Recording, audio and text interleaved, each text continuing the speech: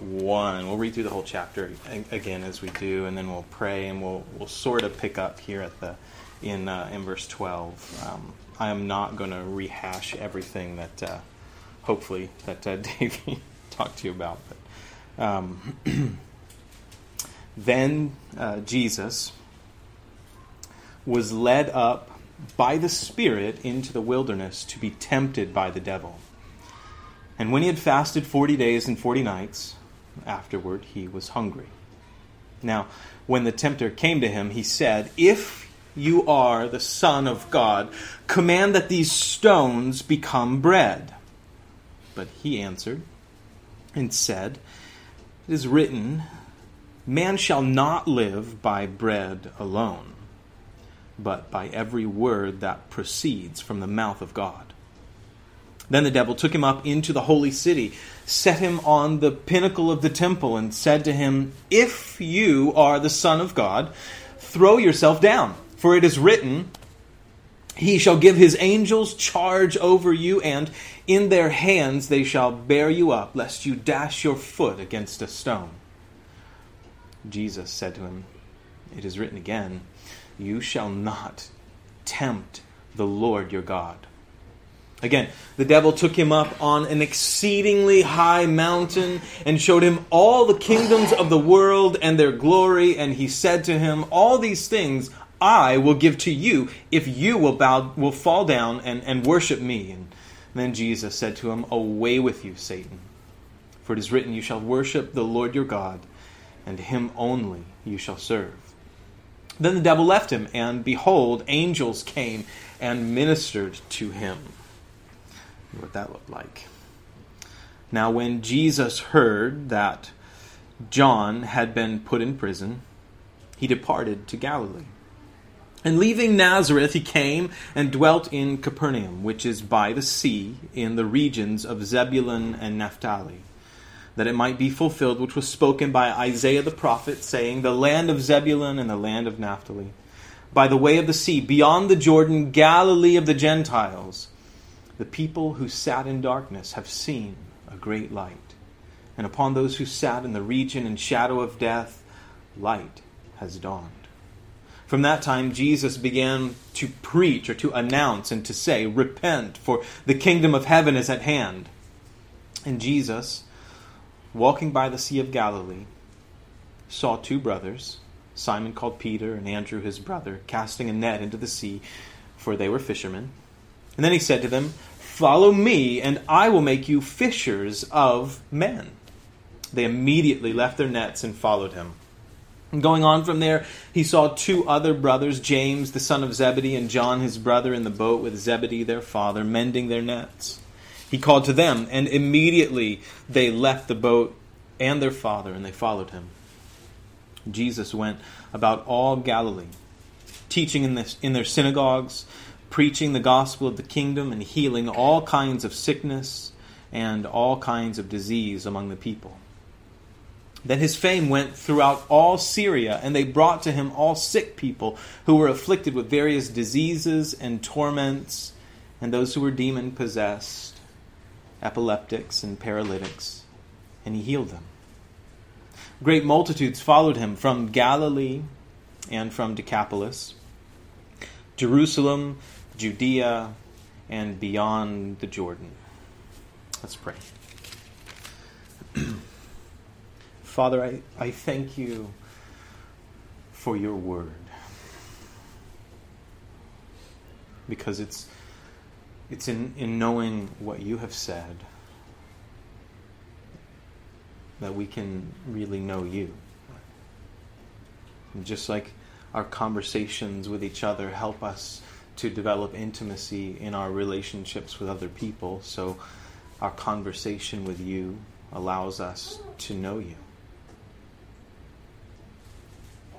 As we hear what you have said, what you've said to people throughout the ages, as we see what you've done, Lord, we can know you. And I thank you for that. I thank you also, I thank you for our moms, for our mothers.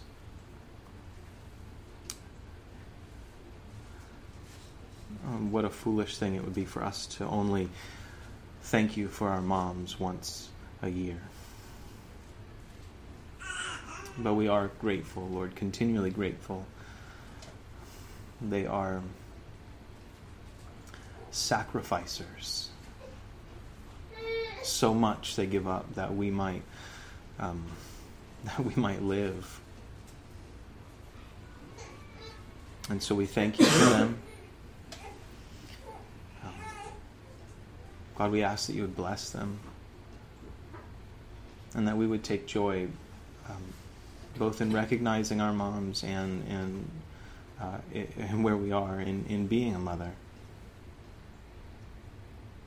At the same time, I pray that we would learn to grieve with those whose mothers aren't here anymore. And to recognize that. And that in those places you are able to meet every person, Lord. Or maybe those who've tried to be or want to be mothers and can't or haven't been able to, Lord. We know that grief as well. And I pray that you would be the one that we are pursuing, because all of humanity, both male and female, were made in your image, Lord. So both our fathers and our mothers, they reflect to us something of your great character, God, of your concern, of your protection, of your goodness and your kindness. And I pray that you would continue, Lord, to point us to you, both through our parents and as parents.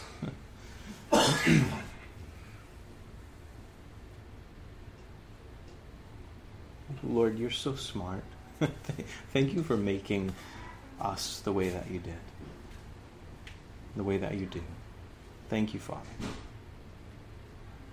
Lord, would you speak to us through your word as we come to this text again here in Matthew 4, where I want for us to be a people who are just wanting to follow Jesus, to just do what you've said. Because you are God. You made everything and you hold everything together. And it doesn't make any sense for us to be concerned with or to be looking for other things, Lord. So I pray that you would be honored with us this morning and that you would speak through your word. In Jesus' name we ask it. Amen. Amen. Amen. So a couple weeks ago, we went through the beginning part of Matthew 4 and we talked about temptation. Jesus was tempted. We also talked about how temptation is not in itself sin. That's something that James sort of lays out for us in James chapter 1, that being tempted or being drawn to something is a natural part of being a human being, living in a body. Paul talks about this idea a little bit in more detail, I think, in Romans chapter 7, when he recognized that even though he wanted to do good sometimes, he was held captive by something inside of him, something that he defined as the law of sin. That even when he wanted to do good, he found himself not doing the things that he wanted to do, and the things he didn't want to do, he found himself doing those things. So too is the rest of humanity. We all suffer from that same thing because we're all descended from the first Adam, from that first man that God made in the garden, or made and then placed in the garden, I should say. But being tempted is not itself sin, and James points it out for us in James chapter 1. But we sin when we give ourselves over to temptation, when we succumb to temptation, right? When we give ourselves to temptation, that temptation conceives and brings forth death is sort of the point that James brings out for us. And a reminder that I like to give is that when we anybody, whether you're following Jesus or not, when you or I decide to disobey God, when we decide to sin against Him, right? Sin is disobedience to God. When we decide to sin against Him, it's like we're playing Russian roulette with a fully loaded revolver, right? You know, Russian roulette, that terrible game. It's not really a game, but you know, where they load a revolver with one round and then they spin it and then you pull the trigger to your head, right? And you hope that you didn't get the round with the bullet in it. When we choose to disobey God, we're playing Russian roulette with a fully loaded revolver. You always lose, right? Everybody loses. In fact, Paul says it this way in Romans chapter 3. He says the wages of sin is death, right? You know what wages are, right? When you get a paycheck. So he's saying the paycheck for your sin is to die. But thanks be to God who gives us life, who rescues us from our sin. That's the gospel, the great news of Jesus, okay?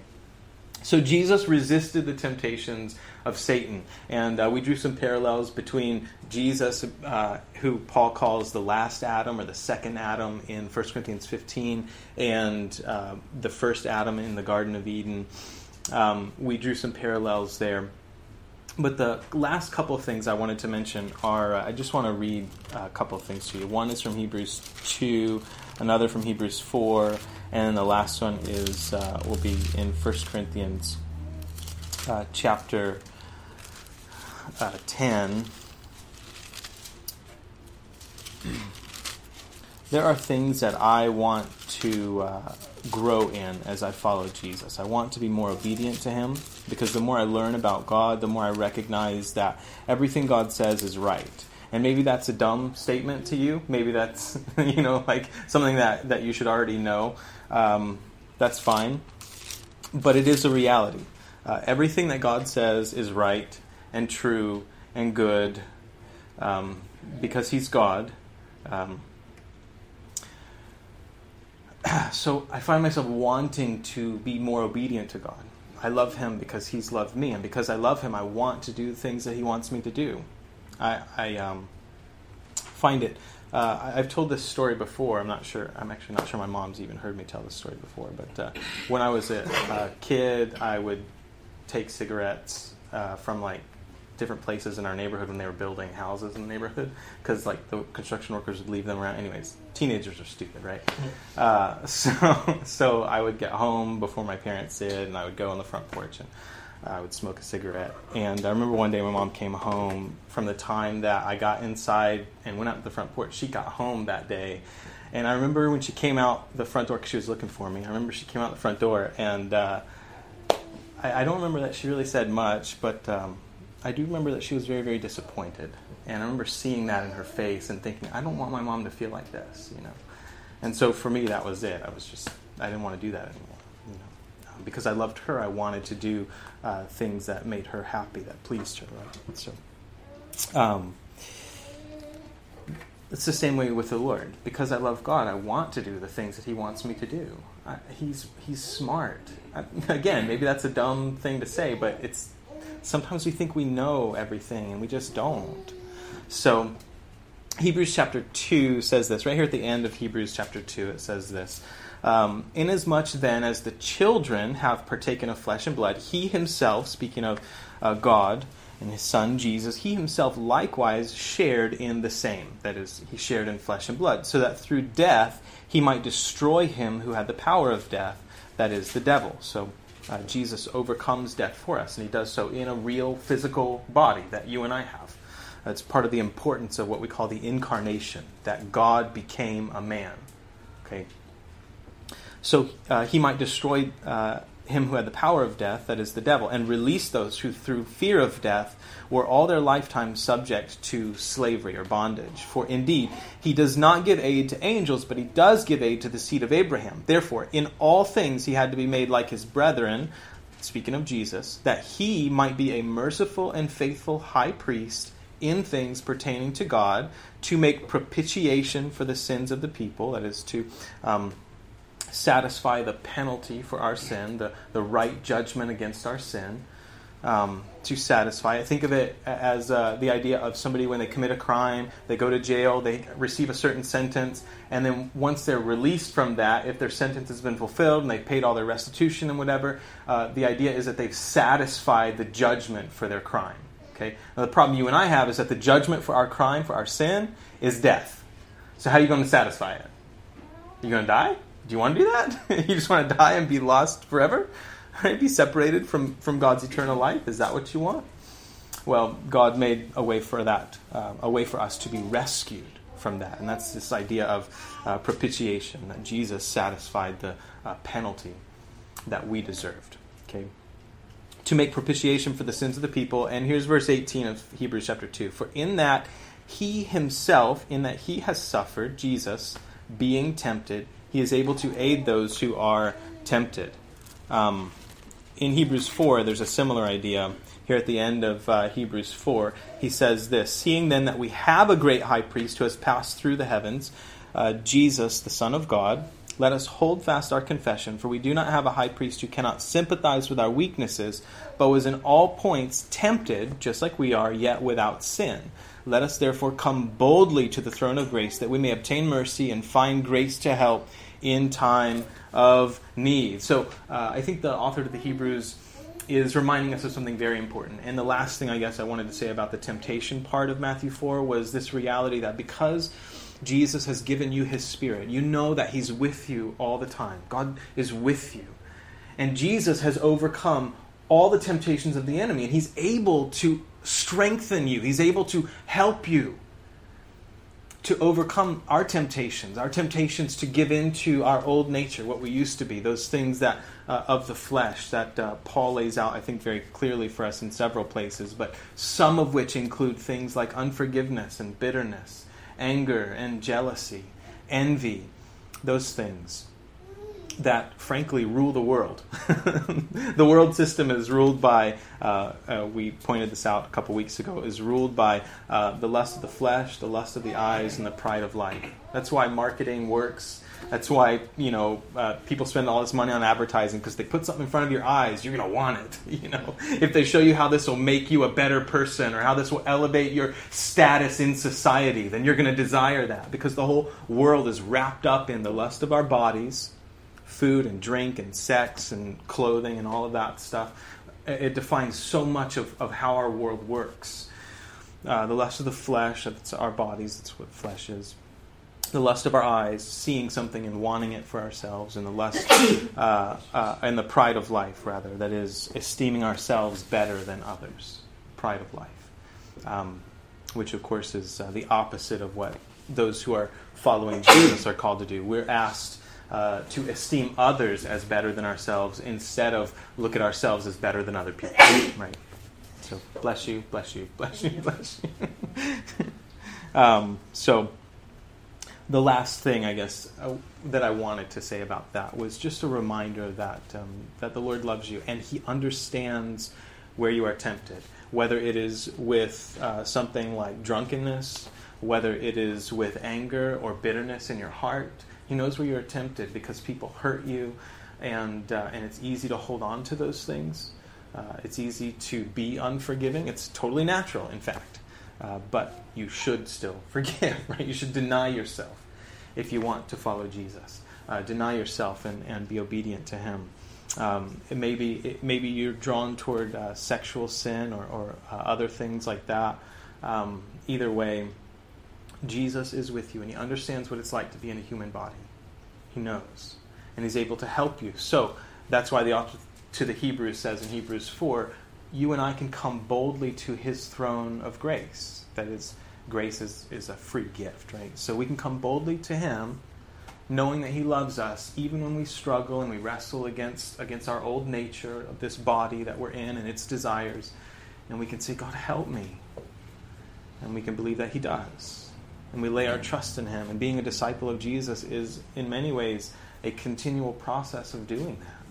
We are being sanctified. And the longer I walk with the Lord, the more I realize he's setting me free from things that sometimes I didn't even realize I was a slave to. Thoughts that I have that are just wrong. Desires that I have, motivations that are dishonoring to him and that end up hurting other people. He rescues us from that stuff. Okay, so let's pick up in verse 12 here of Matthew 4, and then we'll kind of go through this. I'm going to do it really, really quickly since Davey already did it, and we're not going to talk about,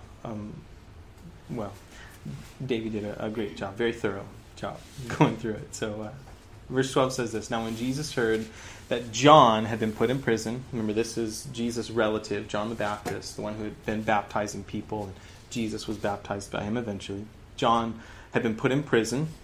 He departed to Galilee. It's almost as if John was given a specific mission for a time, And then as soon as John's time of announcing the kingdom of God to Israel, John's message was simple: repent, for the kingdom of heaven is at hand. It was a message to the nation of Israel. The Messiah is here, essentially. And then he recognized who the Messiah was through Jesus' baptism. The Holy Spirit comes down on him. John had already been saying, there's somebody coming after me who's greater than I, whose sandal strap I'm not worthy to loosen, whose sandals I'm not worthy to carry. And he also said that this one would come and he would baptize not with water, but he would baptize with the Holy Spirit and with fire. And so he talked about those two things, both giving of the Holy Spirit and giving of judgment. That's the baptism of fire. And John was very clear about his teaching on that. So he said, repent. He said, change your mind. And he was the prophet of God sent to announce the King of Israel. Okay, this is where Matthew's taking us, is this proclamation. Jesus is going to pick up the exact same message in the beginning of his ministry. And I want you to understand this because it helps us make sense of the text. The beginning of Jesus' ministry, he has these public proclamations where he's saying, repent, for the kingdom of heaven is at hand. But this stops. Definitively, there's a time when this stops, where he withdraws from all of that public ministry and public teaching, and he focuses on his disciples. And in a lot of ways, it's centered around what he defines, what Jesus defines as the blasphemy of the Holy Spirit. Because when he says that about the religious leaders in Israel, that they have blasphemed the Spirit, when they said, you're doing all of this stuff you're doing, Jesus, all these miracles, all this stuff you're doing not by the Spirit of God, but you're doing it by the power of Beelzebub, by the power of demonic spirits or false gods, essentially. As soon as they do that, Jesus said, every sin will be forgiven you except the blasphemy of the Holy Spirit. And he then begins to withdraw from that public ministry, and he begins to focus on teaching his disciples and reminding them of his soon departure as soon as that happens. Okay, and he begins to then speak of his death and eventually his resurrection, and that he would not leave them as orphans. But right here we see him beginning this very public, outspoken, broad ministry, and we end this chapter with Jesus being very popular, frankly. Lots of people are following. Lots of people are listening. But it doesn't last very long, which is sort of where things end up heading, right? Because while there may be crowds around him now, eventually there are going to be crowds around him again, but those crowds aren't going to be saying, you're the king. They're going to be saying, crucify him, right? Crowds of people in Israel, in Jerusalem. So, continuing here, it says this: he departed to Galilee when he heard that John had been put in prison. And as Davey mentioned last week, there's a time gap in here. There's some other events that happen, one of which he goes back to Galilee. And then it says, leaving Nazareth, he came and dwelt in Capernaum, which is by the sea, in the regions of Zebulun and Naphtali, so in that northern part of Israel. One of the things that ends up happening is he goes back to his hometown of Nazareth during this time period, and we find this in the other Gospels. I think Luke makes a pretty big point of sharing this. He goes back to his hometown, and he stands up in the synagogue, and he specifically finds, the synagogue would be where the Jews were meeting for their church, right? He specifically finds in the book of the prophet Isaiah, in the scroll of Isaiah, the prophecy that says, the Spirit of the Lord is upon me, because he has anointed me to preach the gospel to the poor, and to announce the year of the Lord, the acceptable year of the Lord, and to open the eyes of the blind, and do all of these things. And then all he said after that, at least all that's recorded for us, is he said, today this has been fulfilled in your hearing, right? Like, he just reads this prophecy that Isaiah gives, and then he just says, today this was fulfilled. And you know what the people in Nazareth did? They immediately recognized he was the Messiah, and they fell down and worshipped him. Just kidding, they didn't. They actually drove him up on a cliff and tried to kill him by pushing him off a cliff, because they considered it blasphemy. And because it wasn't his time yet, the text says that he just walked right through the middle of them. They couldn't touch him. It was amazing. This whole scene is just fascinating to me. So because he ends up being rejected in Nazareth, now he moves on to Capernaum. Okay, and that's kind of where we are right here. Leaving Nazareth, he came and he dwelt in Capernaum, which is by the sea. That sea, as Davey mentioned, is the Sea of Galilee. It's actually not a sea at all, right? It's not salt water. The Sea of Galilee is a freshwater lake, but it's real big. Okay, it's an enormous lake. The Jordan River flows into it and flows out of it. down to the Dead Sea or the Salt Sea, down in a different part of Israel. But this is that area, that part of northern Israel there, that's the sea, in the regions of Zebulun and Naphtali, that it might be fulfilled which was spoken by Isaiah the prophet, saying, the land of Zebulun, and the land of Naphtali, by the way of the sea, beyond the Jordan, Galilee of the Gentiles, the people who sat in darkness have seen a great light, and upon those who sat in the region and shadow of death, light has dawned. Now this is a quote from Isaiah chapter 9, and I wanted to read a little bit of Isaiah 9, actually Isaiah 8 and 9 to you, because I think it really, the way that Matthew uses this, and he says, this is the reason why this happened. Jesus is going up to this area where there are a lot of Gentiles, and he's beginning his ministry there, is, as Dave, again, something that Davey mentioned, how fascinating is this reality that the King of Israel is kind of starting his public life in an area that's not really incredibly Jewish. I mean, it is, but it's not Jerusalem. It's not the center of Jewish life.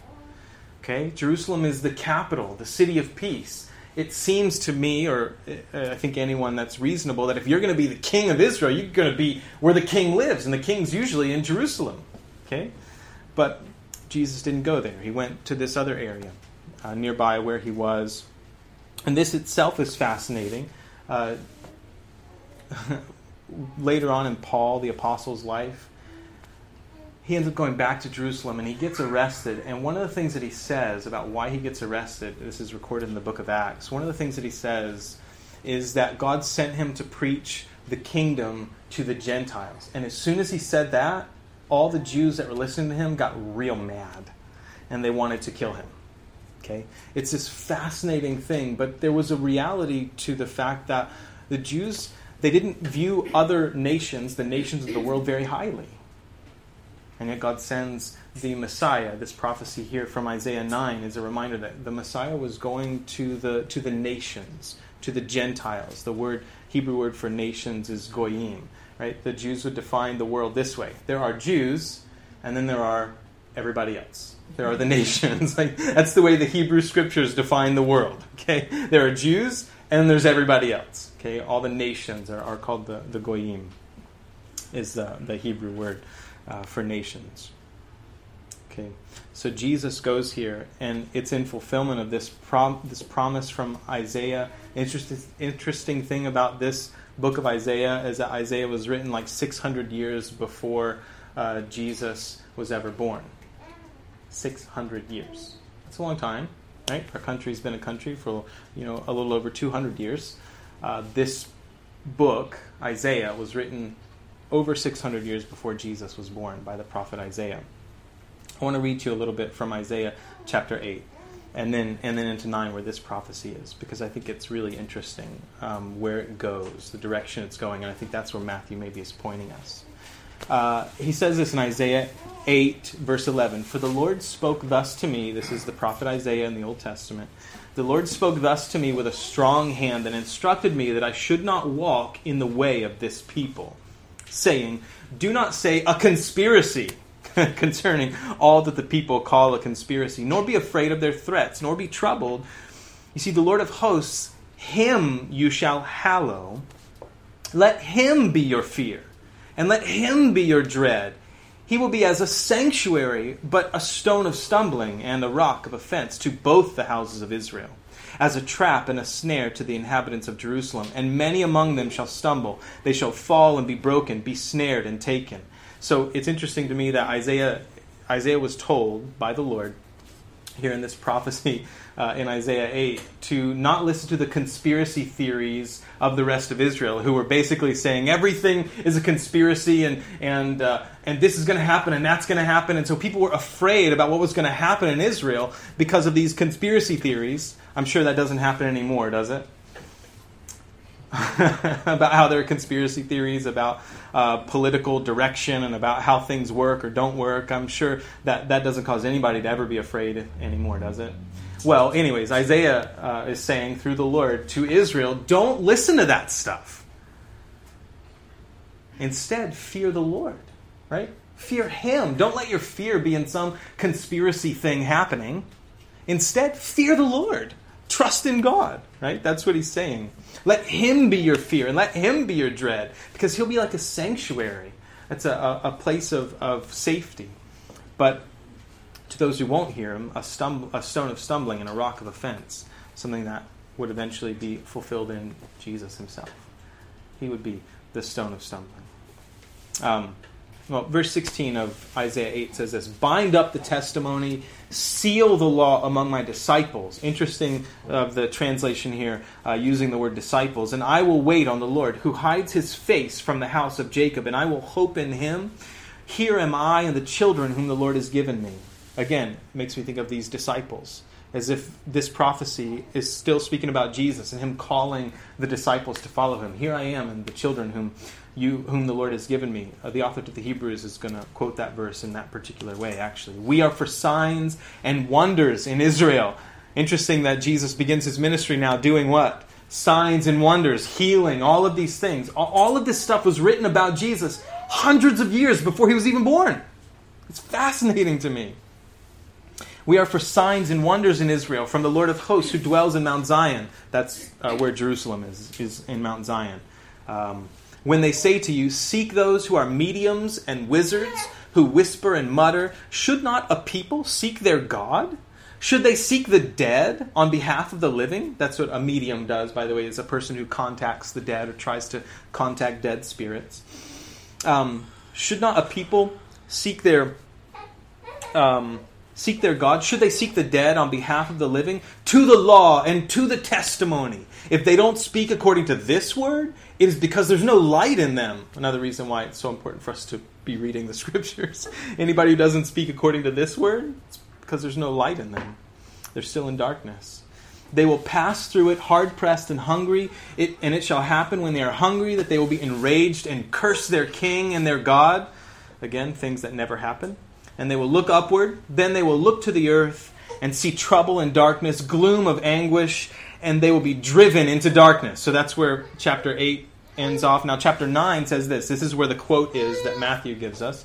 Nevertheless, the gloom will not be upon her who is distressed. As when at first he lightly esteemed the land of Zebulun and the land of Naphtali, that northern part of Israel wasn't where the center, the heart of Israel was, so it was kind of lightly esteemed. The land of Zebulun and the land of Naphtali, and afterward more heavily oppressed her by the way of the sea beyond the Jordan in Galilee of the Gentiles. The people who walked in darkness have seen a great light. Those who dwelt in the land of the shadow of death, upon them a light has shined.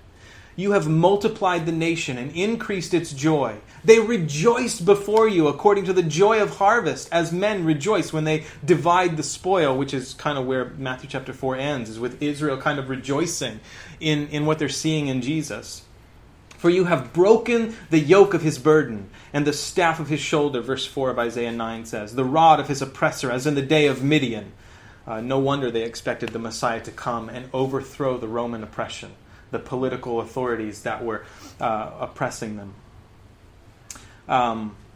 For you have broken the yoke of his burden and the staff of his shoulder, the rod of his oppressor, as in the day of Midian. For every warrior's sandal from the noisy battle and garments rolled in blood will be used for burning and fuel of fire. For, you probably have heard this one before, unto us a child is born.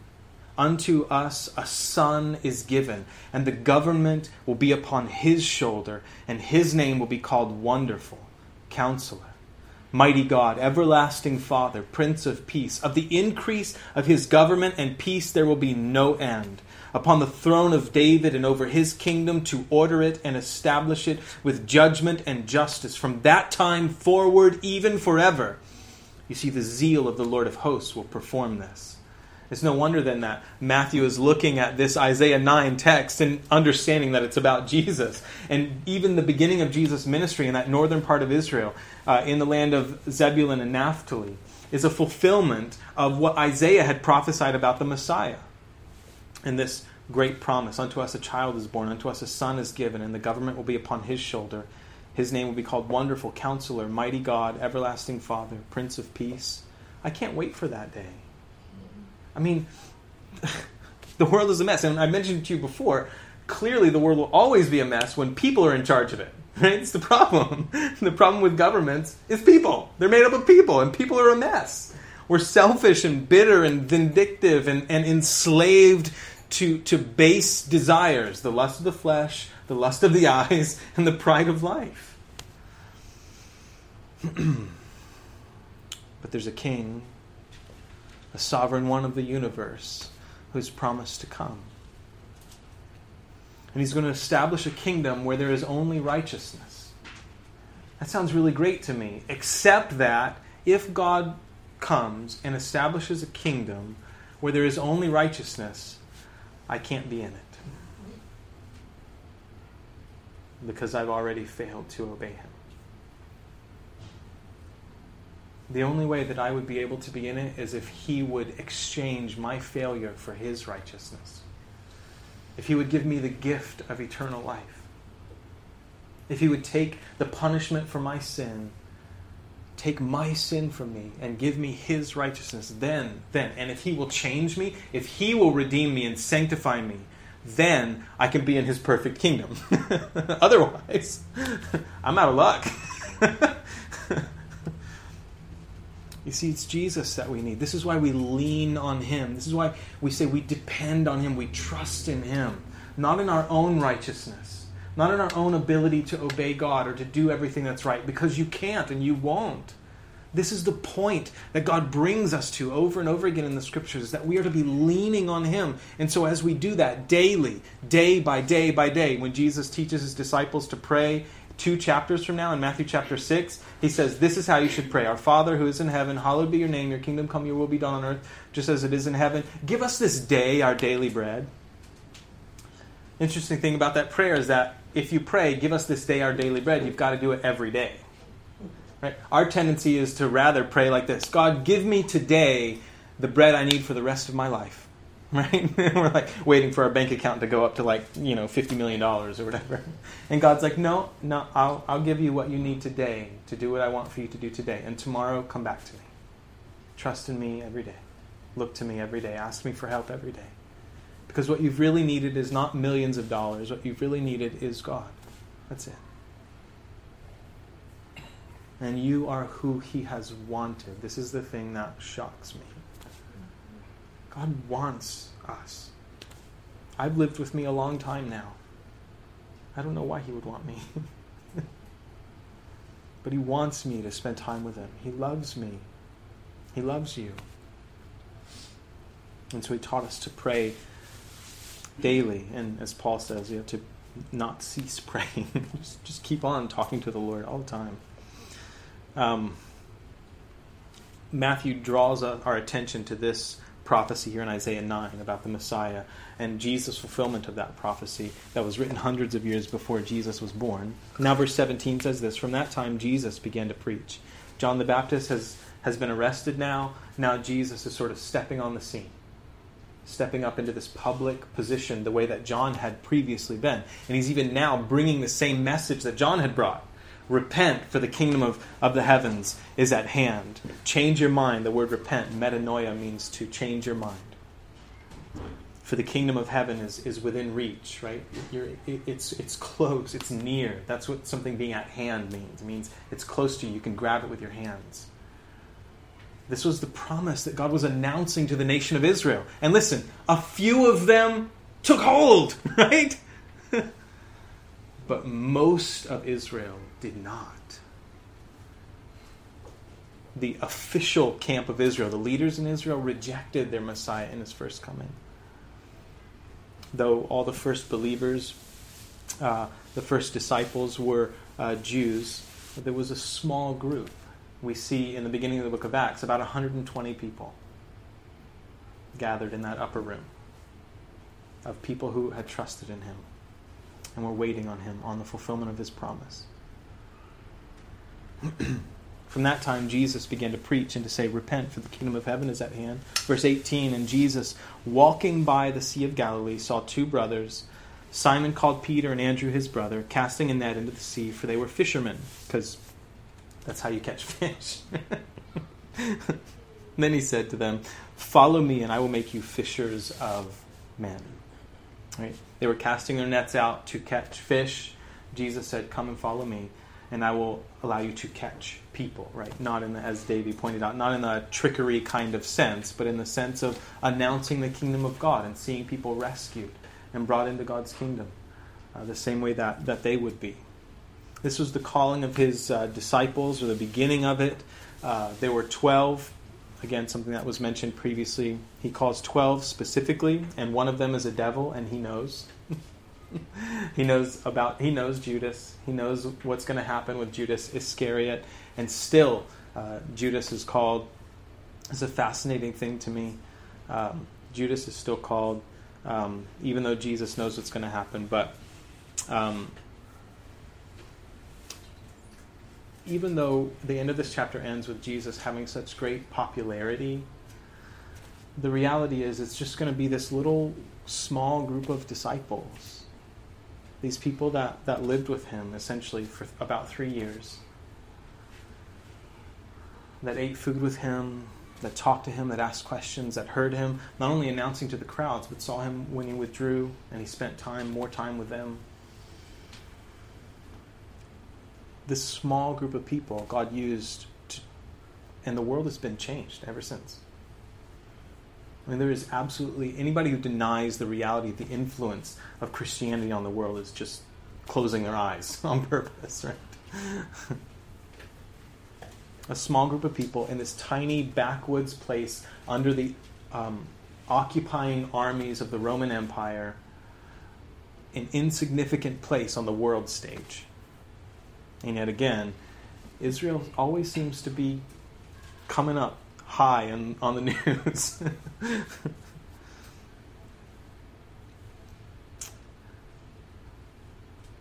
So he calls Simon Peter, and he calls Andrew his brother. They were casting their nets into the sea. They were fishermen.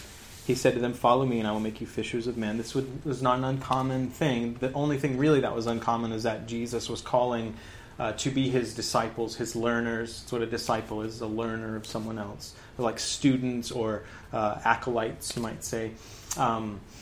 Apprentices, that's the idea of a disciple, someone who's learning from someone else. I hope that you recognize that you who follow Jesus are that. You're a disciple of his, and you will always be a disciple of his. You'll be learning continually.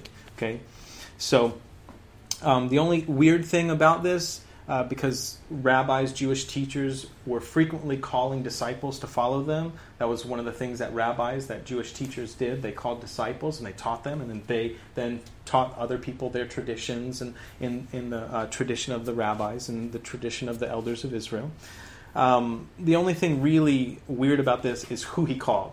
He didn't go to like the center of Israel, to Jerusalem, to those who had already been in religious training, but he called these frankly, backwoods people from Sopchoppy. I'm just kidding. Kind of. He called these people in nowhere in Israel, insignificant, whose life was wrapped up in being fishermen.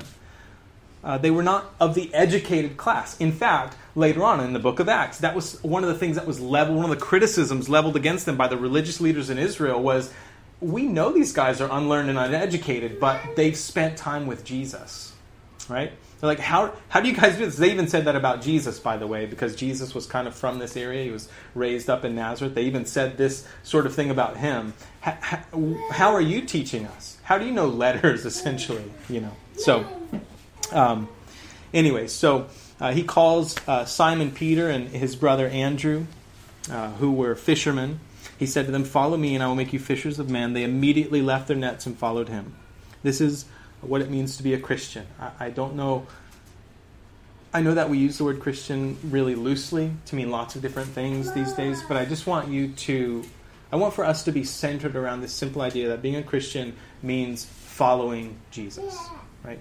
It means you have decided to leave everything else and to follow after Jesus, to be his disciple, to learn, to listen to him, to talk to him, to obey the things that he's commanded. Recognizing, and as we follow him, one of the things we recognize is that only he has the words of eternal life. He gives his life to everyone who trusts him. So this is what it means to be a Christian. They immediately left their nets and they followed him. Lots of people say they're Christians, but they're not really following Jesus. And this is the problem when you see like news reports that are like, Christians did such and such a thing. You're like, wait a minute.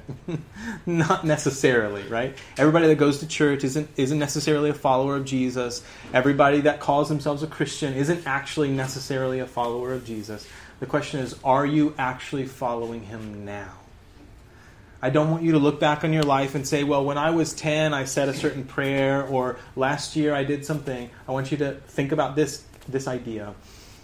Where are you now? What are you doing right now? Are you following Jesus? Because this is what matters. Don't try and look back on your life and say, well, I'm a Christian because I repeated the pastor's prayer 20 years ago or whatever. That doesn't necessarily make you a Christian. The question is, are you following Jesus? That's the question. Okay, so they immediately left their nets and they followed him. Going on from there, he saw two other brothers, James, the son of Zebedee, and John, his brother, in the boat with Zebedee, their father, mending their nets. And he called them, and immediately they left the boat and their father, and they followed him. They just essentially gave up everything, and they obeyed. They followed Jesus, which is the same call Jesus gives to everybody. Deny yourself, take up your cross, and come follow Jesus. Only he has the words of eternal life. He rescues you from your sin. He brings you into a right relationship to the Father, to God, by removing your sin, your disobedience from you. He gives us eternal life, not just one day in the future, but now. And he comes to live with us by his Spirit, enabling us to be obedient, enabling us to reject our old self, our old nature. In fact, in John 3, Jesus describes it this way: being born again. And it's really not even the best translation, frankly. The idea of being born again is actually the idea of being born from above. Right? So that's the idea. Having a new birth. Your old life has passed away.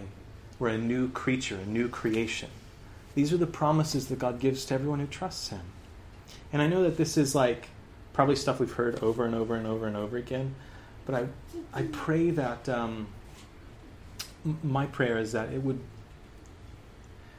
would recognize the reality of it, and that we would then be motivated to frankly want to share this life. I want other people to trust Jesus because I know that only he has eternal life. And I've seen what God has done in me and my life and my heart, how he's transformed me, how he has allowed me to forgive things that are just horrible that have happened to me, and to also process the reality of my failures, the things that I've done that were wrong. And I want for that joy and that peace to be something that anyone, that everyone can live in. This reality of God's kingdom. So James and John also followed these sons of Zebedee. They also followed him. And Jesus went about all Galilee, teaching in their synagogues, preaching the gospel of the kingdom, this great news of the kingdom of God, that the kingdom of heaven is at hand, and healing all kinds of sickness and all kinds of disease among the people. Then his fame went throughout all Syria, and they brought to him all sick people who were afflicted with various diseases and torments, and those who were demon-possessed, epileptics, and paralytics, and he healed them. Great multitudes followed him from Galilee and from Decapolis. In the northern part of Israel is this area of Decapolis. Decapolis stands for 10 cities. And Jerusalem and Judea, which is the southern part of Israel, and then beyond the Jordan, that is on the other side of the Jordan River. So all of that region now is hearing about Jesus, hearing about the kingdom of heaven, and witnessing these miracles coming. This is God revealing the kingdom of heaven. This is what the kingdom of the heavens is like. One day, that kingdom will be fulfilled in totality, in such a way that John writes in the book of Revelation that there will be no more sickness and no more death. The former things will pass away. Behold, all things will be made new. And that's a great hope that we hold on to. And Jesus is now giving a glimpse of that. Do you understand that what he's doing for Israel now is he's giving them a picture of what the fullness of the kingdom is like. And he's doing all of these miracles and these signs and wonders, something that Isaiah in Isaiah 8 had actually prophesied was going to happen, these signs and wonders. Sometimes people complain that they don't see signs and miracles and wonders like maybe Jesus shows there. Keep in mind a couple things. One is that what Jesus is doing for the nation of Israel is presenting to them the kingdom. This is the kingdom of the heavens. I'm your king. And they will end up rejecting him. Okay? Another thing is that there certainly are things that can't be explained or naturally. And frankly, some things that can be explained naturally don't actually suggest that they're not miraculous.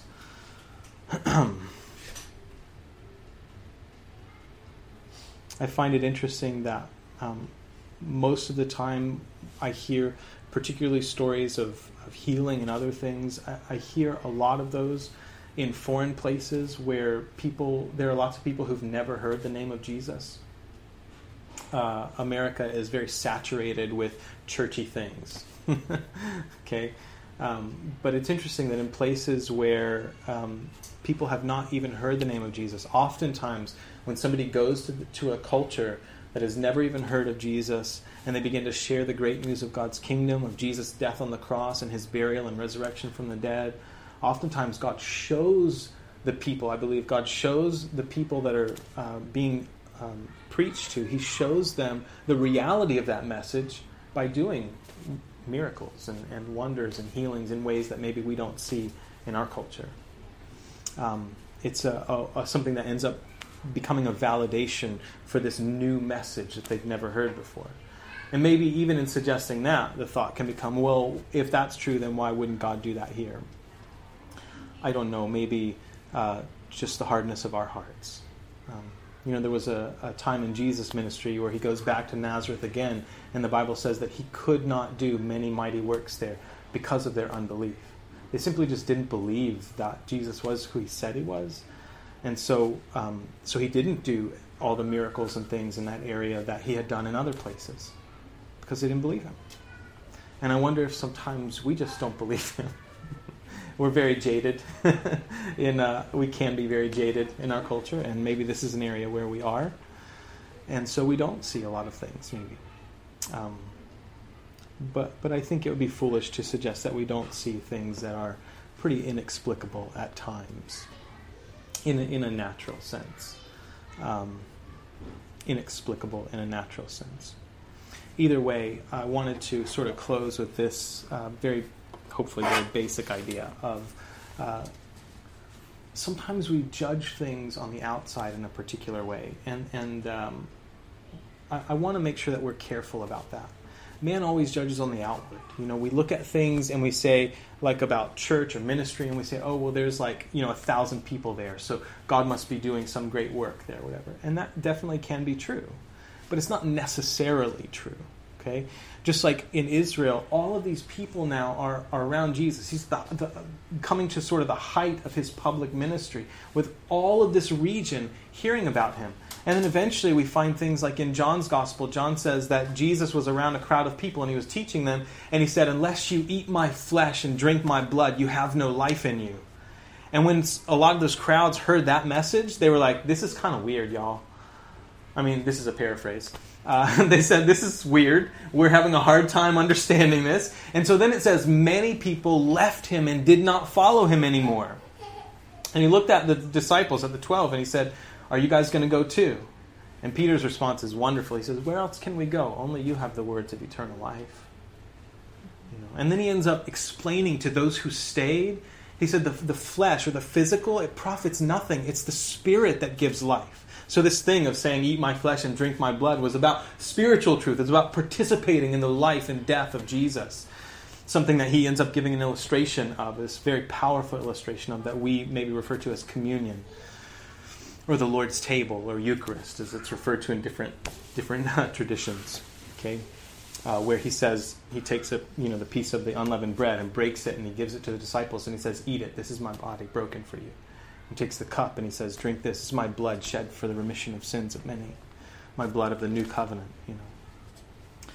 So, regardless, what I want to do is remind you that things aren't always what they seem to be on the outside. But that's true about us too. Sometimes we act a certain way on the outside, or we look a certain way on the outside, but it doesn't mean that that's really what's going on internally. In fact, most of the time it's not. We are good actors, every one of us. And part of the challenge, I suppose, for something that I want to do is be more authentic. Right? Just be more real in that.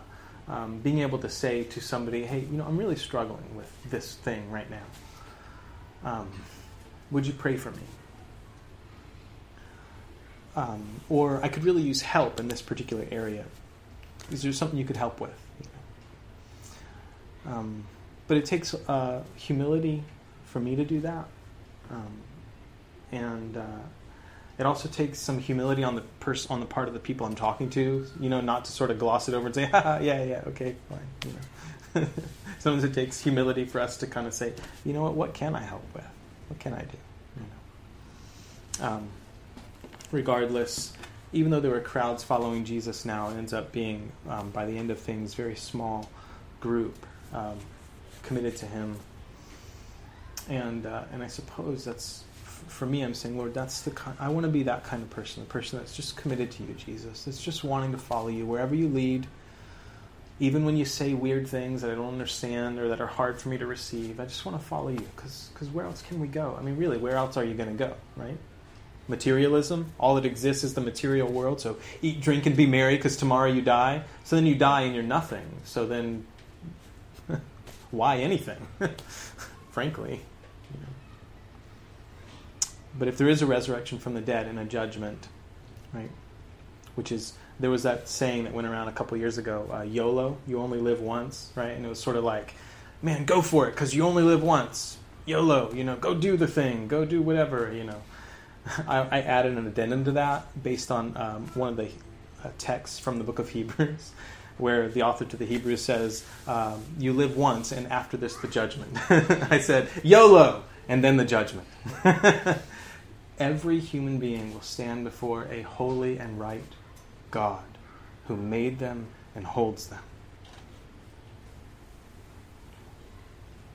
And will give an account for what we've done or not done, whether it's something committed or omitted.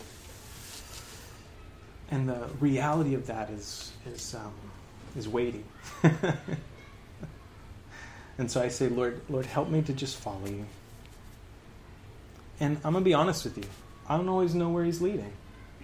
I know that, particularly maybe for me as a pastor, people come to me and they're like, Jason, what's going to happen the next 10 years in this little group?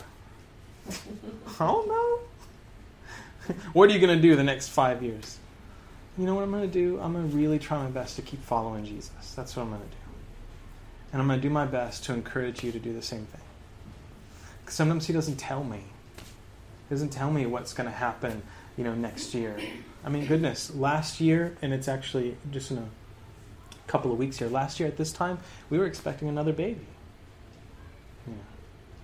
And then it changed just like that,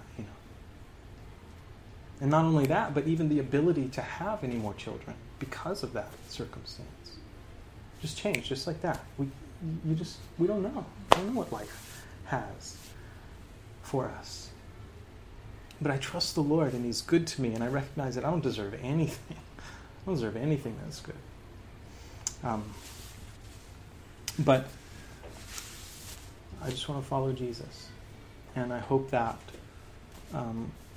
this whole thing can be wrapped up in this. Follow Jesus. Just follow him. Listen to him. Talk to him. Read the word. Hear what he says. And do what he says.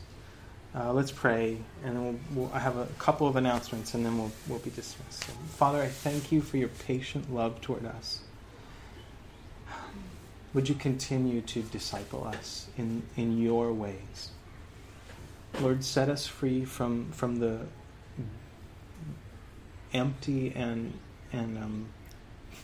senseless desires of our bodies and of our minds, the lust of our flesh and of our eyes and the pride of life. Set us free from those things, Lord, those things that you hate. continue to conform, continue to transform us into your image, so that we begin to act and think and speak the way that you do. That we be a help to the people around us, Lord.